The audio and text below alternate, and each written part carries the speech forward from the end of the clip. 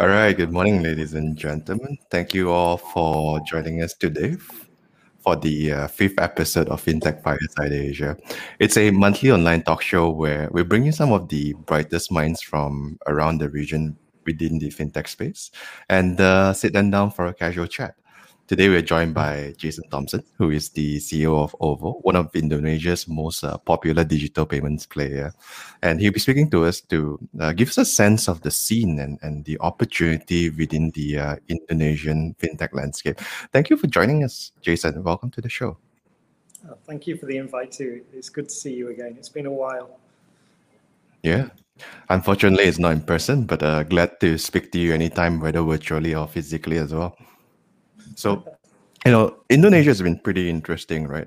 Even on the digital payments front alone, the sum has kind of gone from 8 billion in 2015 to 44 billion last year.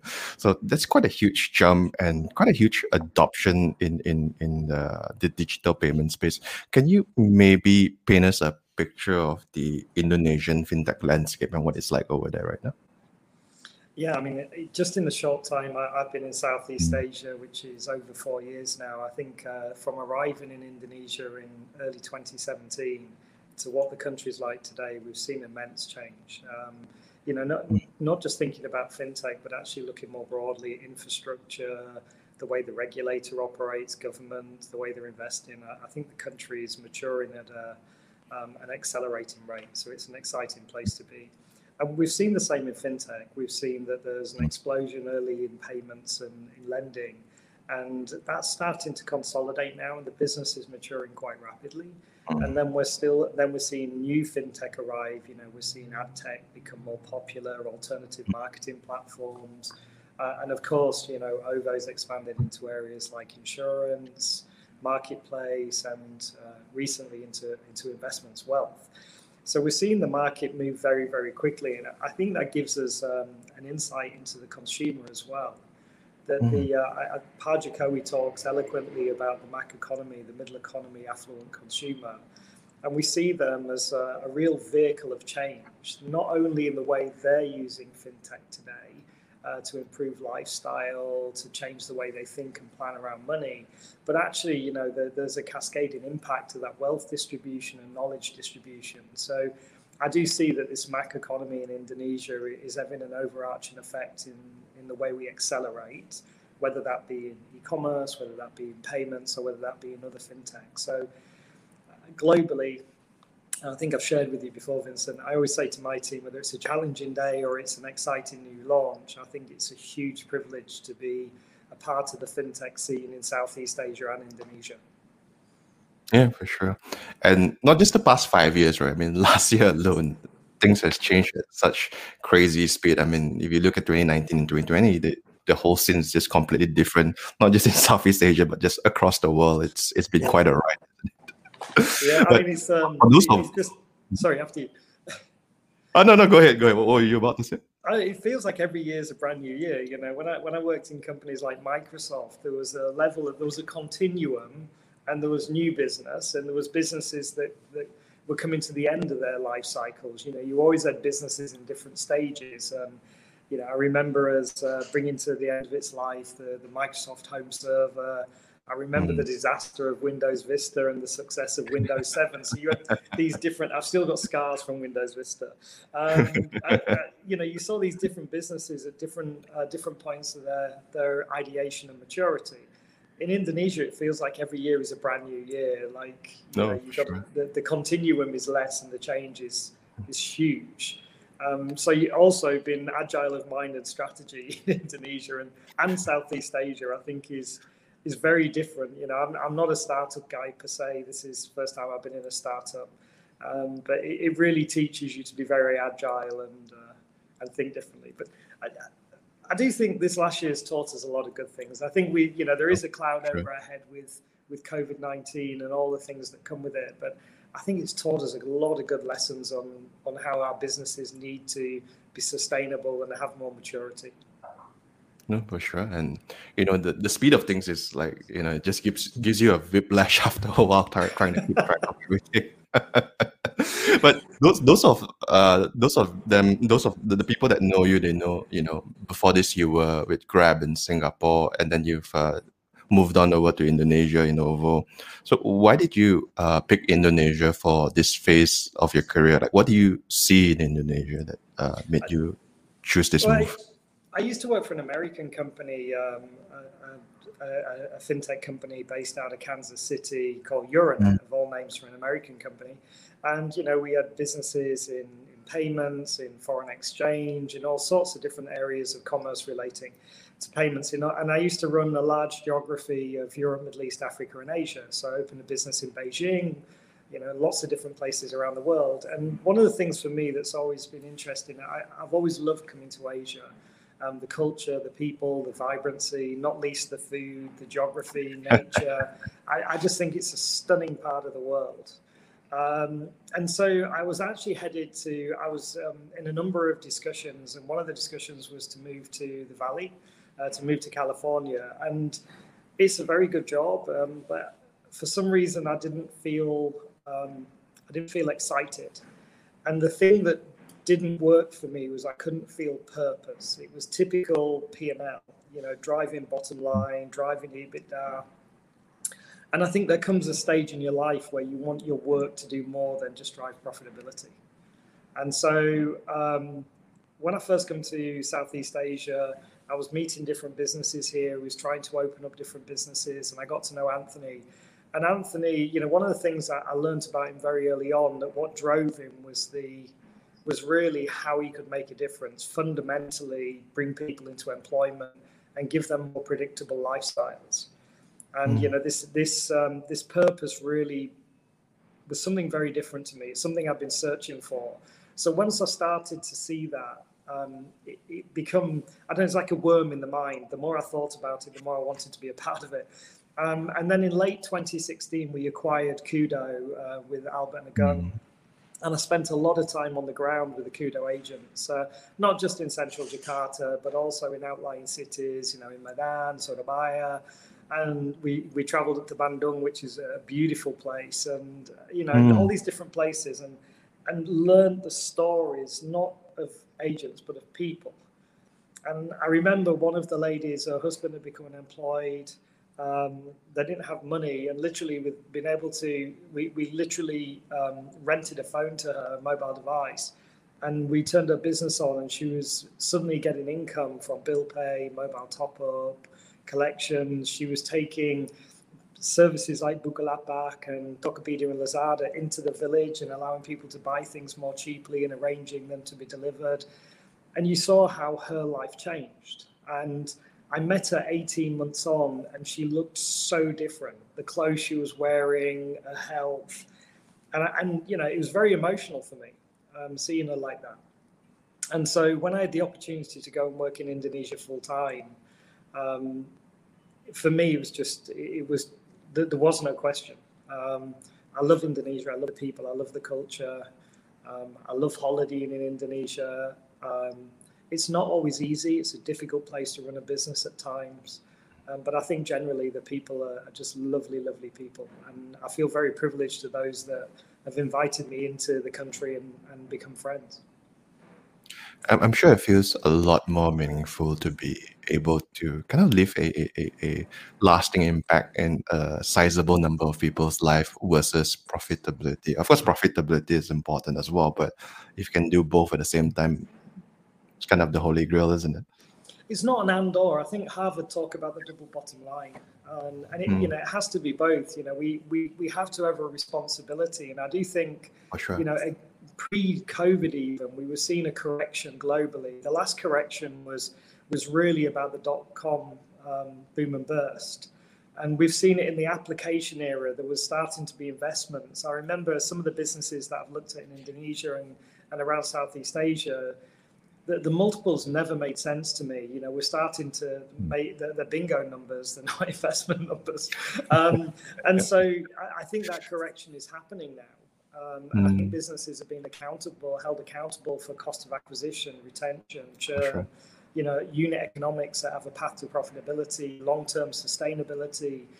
And so I think as a region, we're also growing up. we're seeing the really big regional platforms in Grab, SEA become, very mature, organized, well-financed businesses now that look to me like they can really sustain over the long period. So my role is then to do the same for OVO and make sure OVO can sustain.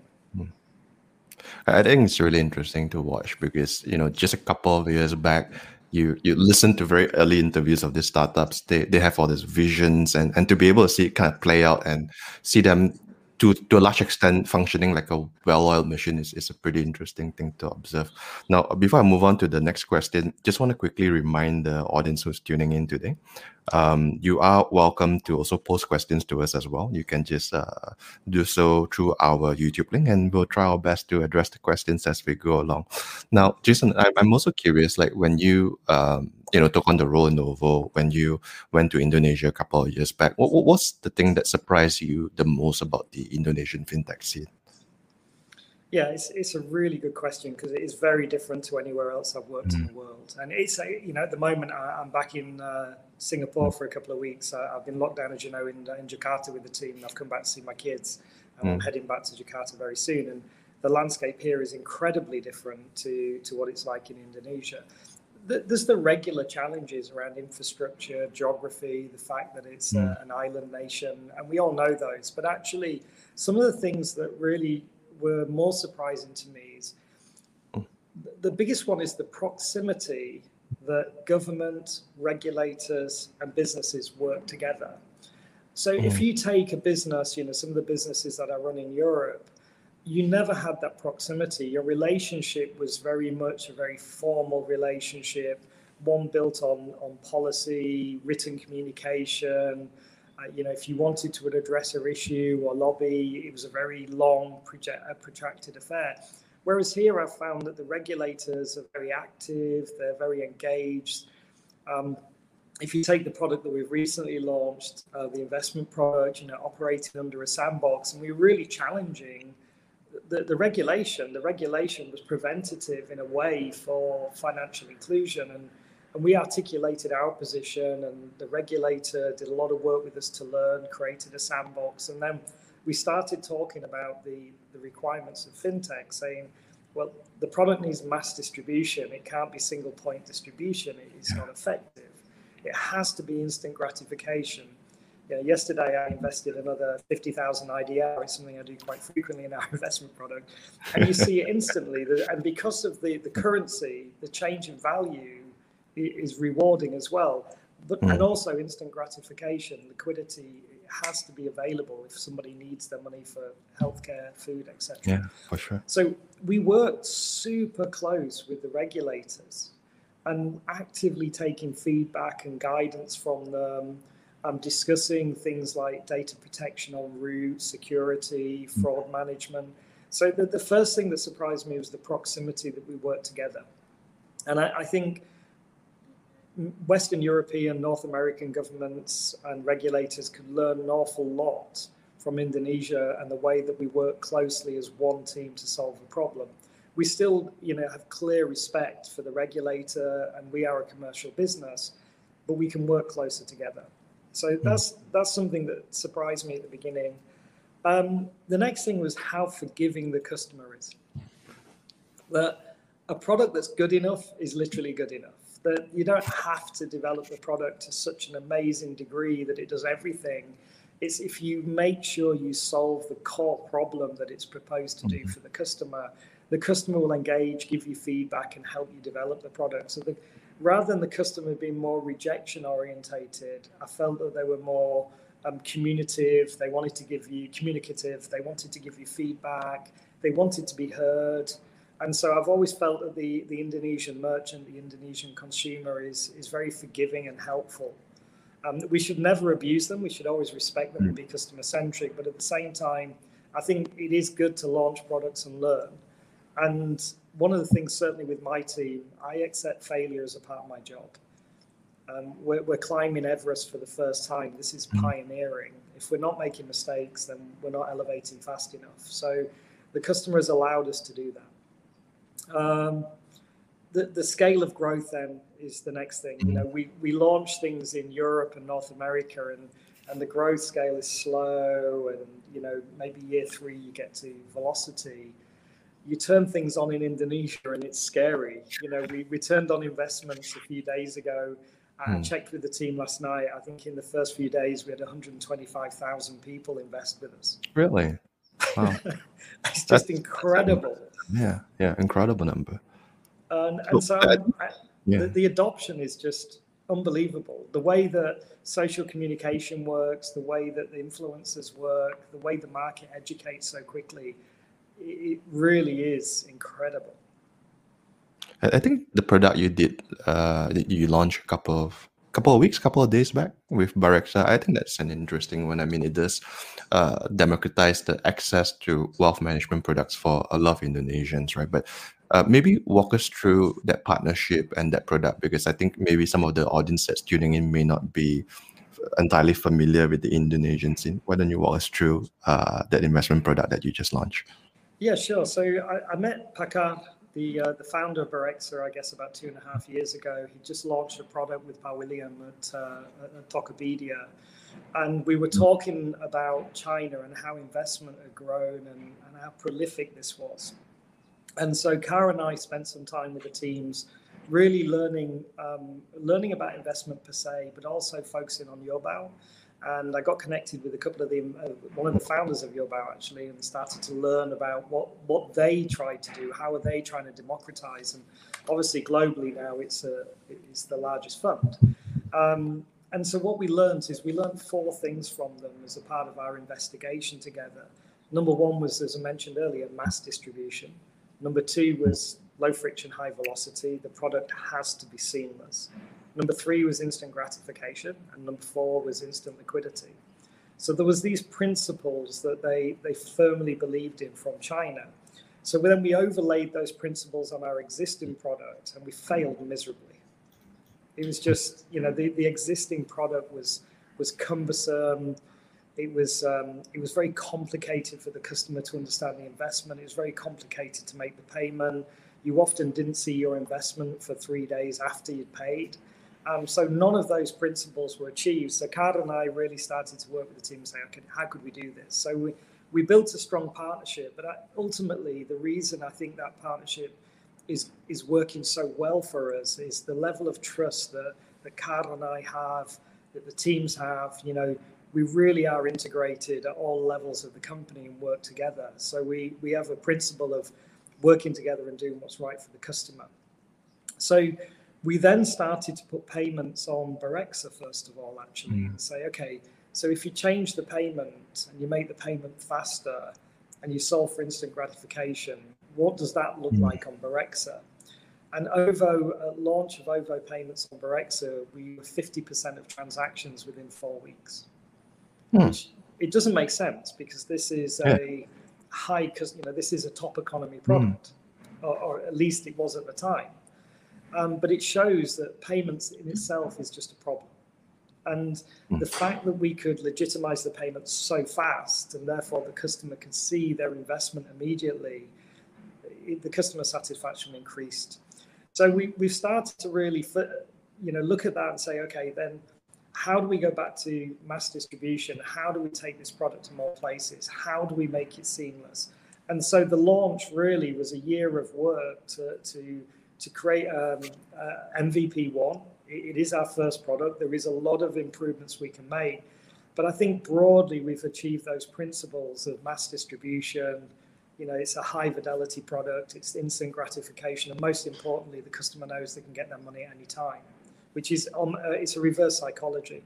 We're now expanding that relationship. We're now looking into gold. We're looking into government bonds. We're looking into, it gives you the confidence in the relationship then to expand the strategy and really take these principles over a number of areas of wealth and investment. I think it's important to provide consumers multiple baskets of options to invest, just to diversify their portfolios, right? That's something that's important. But I also kind of want to maybe take a step back and try to understand the thinking behind expanding into this type of product lines like investment, and you did a bit of insurance as well. I mean, I guess in some ways, a lot of digital payments player in Southeast Asia find it difficult to achieve profitability with payments alone, right? Because the margins are notoriously low. So is OVO eventually looking into kind of a super app kind of play, or are you still mostly focused on this kind of partnerships moving forward? I think it's very hard for a financial services application to become a super app, and it's certainly not on our agenda. The governance in a financial services business is very high. We invited Pak Mirza, who's an ex-senior Deputy Governor of Bank of Indonesia, to join as our President Commissioner. And Pak Mirza has really helped us develop in terms of our governance and the way we look at the business, we think about the business, the way we record, report. So we're really developing as a financial services organization. I think culturally, it's important we focus on that and we achieve the necessary levels of governance. For me personally, the way that we protect the customer, their money, their information, etc., is super important. So I don't want to. I don't think it's wise for us trying to be all things to all people. Coming back to your question on payment profitability, I do think we can achieve payment profitability. Certainly, everything is showing us that we're going in the right direction. Our unit economics are improving year on year. The payments business is GM positive, so it's not EBITDA positive, but it is GM positive. So we're heading in the right direction. Developing things like fraud management services. Our fraud at the moment is, I believe, last week was around 54 Sing dollars. Which was 0.0008 something. I review fraud every Monday morning with the team, identity and fraud. And, you've really, with the payments business, what I do believe, if you look at the global payments or local payment businesses, you really have to focus on the unit economics and you have to get the business model right. And you have to have core capability around fraud management and system management. I see a lot of businesses that rush into payments and they don't have the fundamentals. And then I don't see how they sustain. One of the businesses in Indonesia I'm very well aware of has fraud of around 21%. That sounds like a charity to me. Yeah, it doesn't inspire a lot of confidence for the users either. And I think the regulator is holding everybody accountable to get to a very high bar now. But I think if we, as an industry, if we focus on this, I do think payments is profitable in Indonesia. There's some countries in the world, if you look at somewhere like Portugal, where the regulation in the MDR is so low, it's almost impossible to have a profitable business there. But at least it should allow us to get marginal profitability from payments. And of course, that allows us both the data and the fidelity with the customer to provide financial services. For sure. And do you think that in OVO's case, profitability is easier to achieve compared to other players because of your strategy to partner with the likes of Tokopedia and Grab? A lot of your user base has been through this kind of partnerships, right? So it does kind of drive down your cost of customer acquisition significantly compared to a lot of other players out there who just kind of throw money to acquire new users. Would you consider that a factor as well? If you look at the beginning of this strategy, I've likened it to a physical problem, that your effort to move the market is huge. So the work that we did at the beginning with high impact advertising in retail and distribution, it played a key part in the strategy at that moment in time. But we've continued to improve our unit economics, our cost of acquisition and retention. Our churn rate is very, very good. We've continued to increase our usage models, more innocuous usage models such as car parking, mobile top-up, regional bill pay to all the different areas of Indonesia. It all takes a lot of effort, but it allows the customer to pay more easily, plan more easily. So today, not only have we seen the payment volume in Indonesia grow rapidly, but actually one of the things that's very pleasing for me is the volume of stored value that we have in the wallet today is tens of millions of dollars, which means customers are planning to use OVO and they're planning their finances. So when we talk about things like financial inclusion, this is really, it's almost a banked behavior already. And so I think There's some businesses that are still very much focused on the vanity of market share. I'm very much focused on serving my customer. I'm very much focused on developing the services that serve my customer. I'm very much focused on the merchant and what we need to do to help them. They're the things that I'm focused on, and I believe that's what will take us to profitability. And you said that it's kind of like a bank, but the funny thing is that on the flip side, a lot of people don't even use their bank accounts as frequently as they might with your OVO accounts as well, right? Yeah, I mean, customers, there's a lot of history behind this, isn't there, in Indonesia and Southeast Asia. So I'm very careful as an expat not to, I don't know the full details of this and I wasn't here, but what I do see from the customer is that the behavior is in the right direction.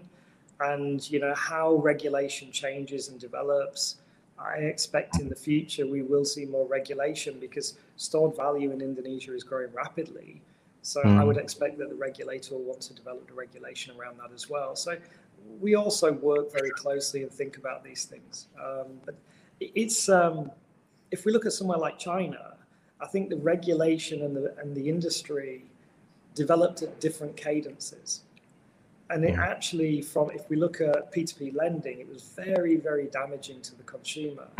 For sure. I do think the way that and I mention the regulator a lot because we work very, very closely. And I think the way we're trying to co-develop the regulation that drives financial inclusion, that drives change, that protects people, I'm actually extremely positive about it. Very cool. So let's move on by taking some questions from the audience. So I'm not sure if you are able to address this because it's not really directly related to OVO, but there were comments about the merger, but I'm not sure if Jason's able to address it since it's still quite speculative. Yeah, so I don't want to, I'm not somebody who likes to talk about media noise, etc. This isn't something that we're going to discuss. I think what I can say though is if I look at Southeast Asia more generally and look at this as a commercial leader, I'm a professional CEO, I'm not a founder. And I think a founder is very different in some ways because it's their family, it's their baby. Whereas I look at a business and I look at it, I'm very attached to my business, but I look at it, I think more from a P&L view as well. I see in Indonesia and I see in Southeast Asia at the moment, what's happening is we've got one or two platforms really rising to the fore. And the way they're capitalized is very impressive for the stage of life they're at. And I'm not just talking about Southeast Asia, the way they're capitalized globally is very impressive. And they continue to attract investment and they continue to attract deep strategic partnerships. So I think we're now starting to see a couple of platforms in Southeast Asia really accelerate away from the group. What I do believe is in Southeast Asia, we currently have a small area of consolidated business, large platforms, and we have a long tail of independent businesses. If we look at somewhere like North America, Europe, even in India now and China, the medium-sized enterprise community is formed, but it's not formed here. I do believe that in the next 5 to 10 years, you will see a lot more medium-sized enterprises being developed through mergers and acquisitions. So I think as a behavior, I expect that the landscape in Southeast Asia will continue to change. And I expect that medium-sized enterprise will become more prevalent as it is in other geographies. So I focus on my business, my customer. I don't get wrapped up in a lot of things that I see and hear. But I do expect that medium-sized enterprise to really grow. And that will also help solidify the economies in Southeast Asia, because you can't have large corporate and long-tail independence. You need that medium enterprise. And so I think naturally the next iteration for Southeast Asia is development of medium-sized enterprise. For sure. Let's move on to the next question over here. One of the audience members' question is related to the infrastructure in Indonesia. Right? So do you find that the internet infrastructure or even basic things like electricity might be a roadblock for OVO, or it's not really a roadblock? How do you deal with this kind of disruptions? I've had some really rare things happen to my business in Indonesia that I've never come across before. And certainly, I think 4 years ago, internet disruption, Wi-Fi penetration, etc., was a bigger problem than it is today. I'm seeing infrastructurally connectivity is improving, so it's becoming a lesser problem. And we have had some significant power outages, and obviously you just can't operate around them. You know, we saw most of Java have an outage for a considerable amount of time. There's not a great deal we can do with that. When you have such a sizable outage, it impacts industry as a whole. And so we you know, I know Pat Jokowi was very vocal about that time and how industry needs to improve and prevent this. And we even had one of our data centers lose all power. This is an independent data center. We're not there now, but in the early days, we had somebody actually turn off the power in the data center. Now, we migrated away from that some time ago, and we're a cloud-based organization with domicile data locally. But, you know, there's certain things that happen in emerging markets that you just have to get used to. And having worked in emerging markets for quite some time, I think I'm quite weathered with that. But I would say now in Indonesia, I see less and less interruption through these types of services. I see more consistency of connectivity. Even if you go to Papua, you know, if you go out to Kalimantan and places like that, service connectivity is pretty good these days. Yeah, I've also observed that the infrastructure has improved tremendously over the years. Like you said, right, some of these problems are not as frequent as it used to be. I'm also curious as well. I mean, if you look at Indonesia's digital economy, it's expected to grow exponentially to 124 billion according to the Google Economy Report. So, for you right now, what are some of the most exciting opportunity that you see in the Indonesian fintech space right now? So I think, first of all, we've really tried to launch good quality verticals that serve financial inclusion. And expanding on that, you know, we're really understanding, if we take payments, we're trying to understand what is the problem we're solving for, and then build around that, and build around the solutions, increase the usage model. And then as Indonesia grows, we're going to benefit from this natural compound growth. So we've continued to build out verticals that we believe have a rich vein of growth over the next 5 to 10 years. So I think what excites me most about Indonesia is the velocity of change. It's, you know, it's just personally being a Westerner, it's just a different velocity than I've seen anywhere else in the world. You know, even when I've worked in places like, you know, Central Eastern Europe when it was emerging, the Middle East, it just doesn't compare to Southeast Asia and Indonesia. I think this is, if we go back 5-10 years ago, everybody talked about Brazil, Russia, India, China. I think now in the world, everybody talks about Southeast Asia. So it's a huge privilege that we're all here today and we're a part of this growth. And the velocity of that growth, the internet penetration, the basic infrastructure is in a place now where I just think the next 5 years are going to be phenomenal. Look at the growth in 2020, despite COVID. E-commerce growth, offline food delivery, it's just been phenomenal this last year. So that scale and growth, and that really excites me. I love the way that Southeast Asia as a whole believe in this. Tomorrow is better than today in the next generation. You know, there's this upwardly mobile, optimistic. I often find Europeans miserable. And I can see that being well. I'm not. Am I European? That's a good question. Being British. That's a British thing, though. Let's not go into that. That's a whole other thing. I think that, you know, that number one is around the scale. Number two is around the culture, the culture of adoption, the culture of change, the upward mobile. The next thing that really excites me is, and we've talked about it a bit already, you know, Vincent, that every year is like a brand new year. You have to re-strategize, rethink.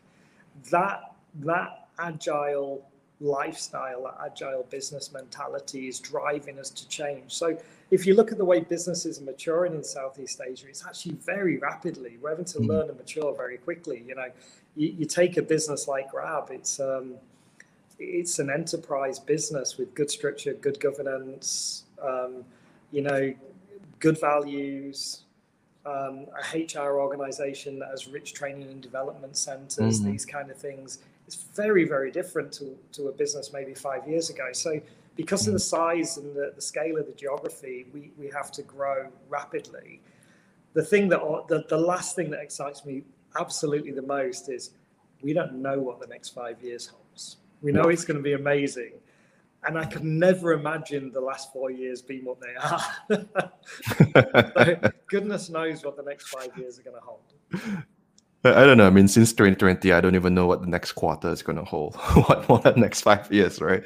But you're right. Like speaking to a lot of the entrepreneurs in Southeast Asia, there is a certain air of excitement, and they grow at such a rapid speed, right? Like there are so many founders that just a couple of years back were just a PowerPoint deck, and now they're raising Series B, Series C, have proper HR models in place. It's just an exciting space to be.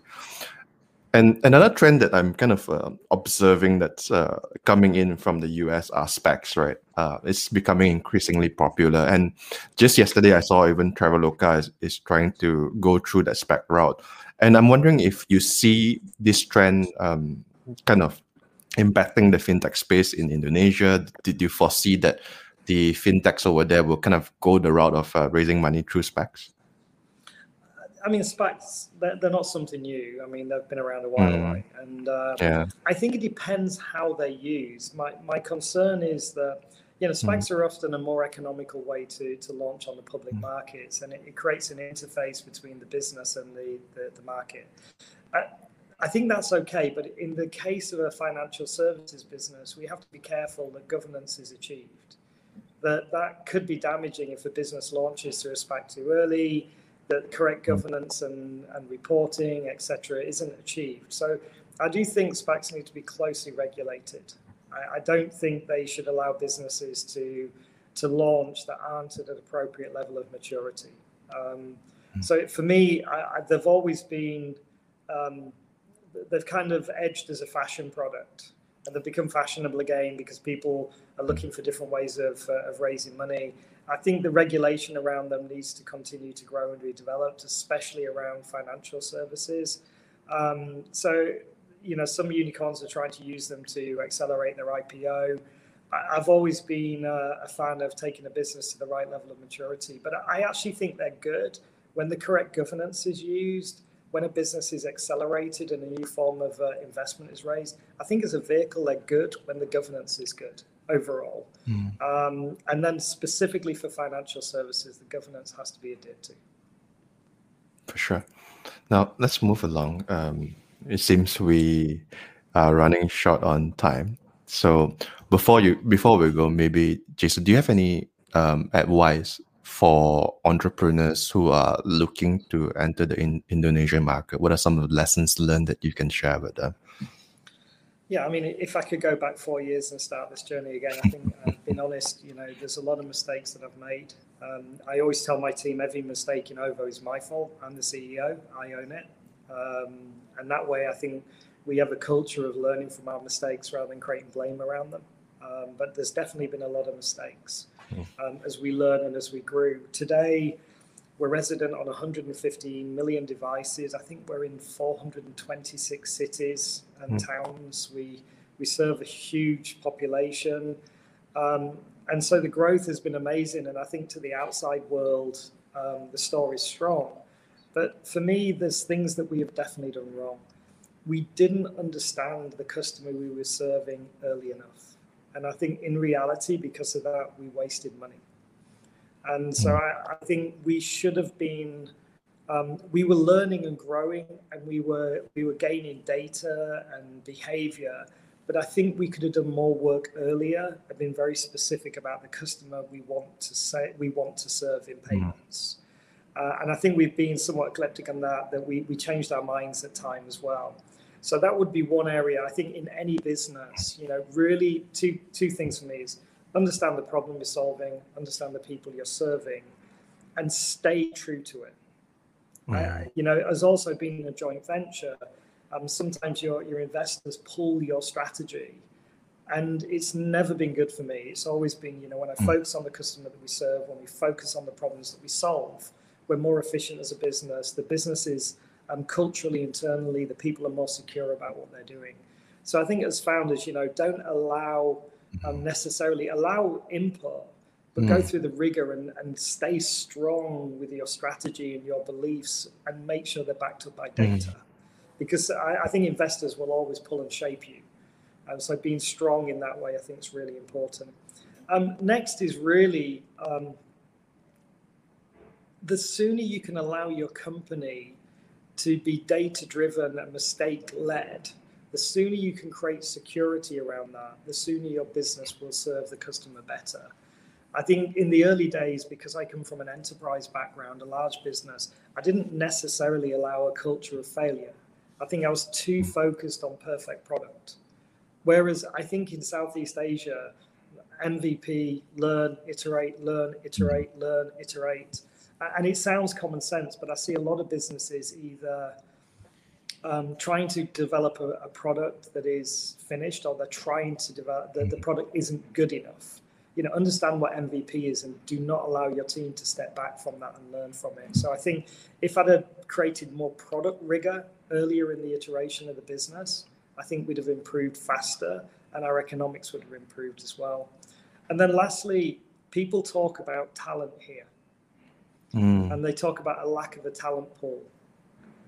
I have met, when we hire, we look at the experience, we look at the knowledge, we look at the education, and we look at the culture. The rate of learning and the way people are humble about that here means we are all developing a very rich talent pool.